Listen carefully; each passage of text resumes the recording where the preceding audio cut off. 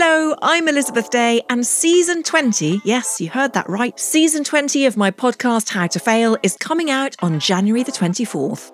I always love curating the best possible lineup of guests for you, and this season is no different. You'll hear from a diverse range of voices, including actors, directors, musicians, politicians, broadcasters, authors, and many more, all of whom will, as ever, be sharing what they've learned through failure.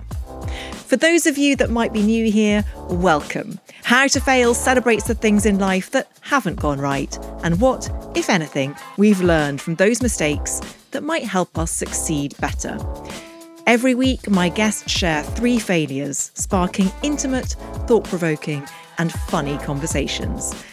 You can go back and listen to previous guests I've had on, from Phoebe Waller-Bridge. I felt like I hit the edges of something during Killing Eve. And also because I was filming Star Wars at the same time.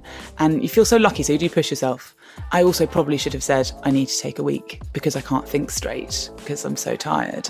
But unless you really demand that, no one's really going to say that for you, because everyone's just like, should be fine, get on with it. To Bernie Sanders. You get upset when you hear your parents arguing all the time. And they did. My father came to the United States with no money at all. My mother was born in the United States. She had dreams, expectations, I think, that were greater than my father's. He was very content to make the living that he made. We lived in what was called a rent-controlled apartment for lower-income families. And my mother wanted more, and there was a constant friction in the house. And I think that impacts a young child. And Stephen Bartlett. That was compounded with the fact that I was the only black kid in my school, other than my brothers and sisters, and I was the youngest of those, so they all left eventually. My hair's curly, everyone else's hair's straight, we're super poor. I can never bring someone home to meet my family, or none of my friends ever came in my house in the whole 18 years that I was there. Never had a girlfriend come back. I was always lying. And I was lying because, in that age on the playground, all you want to do is fit in. For those of you that have been with me for the journey so far, thank you.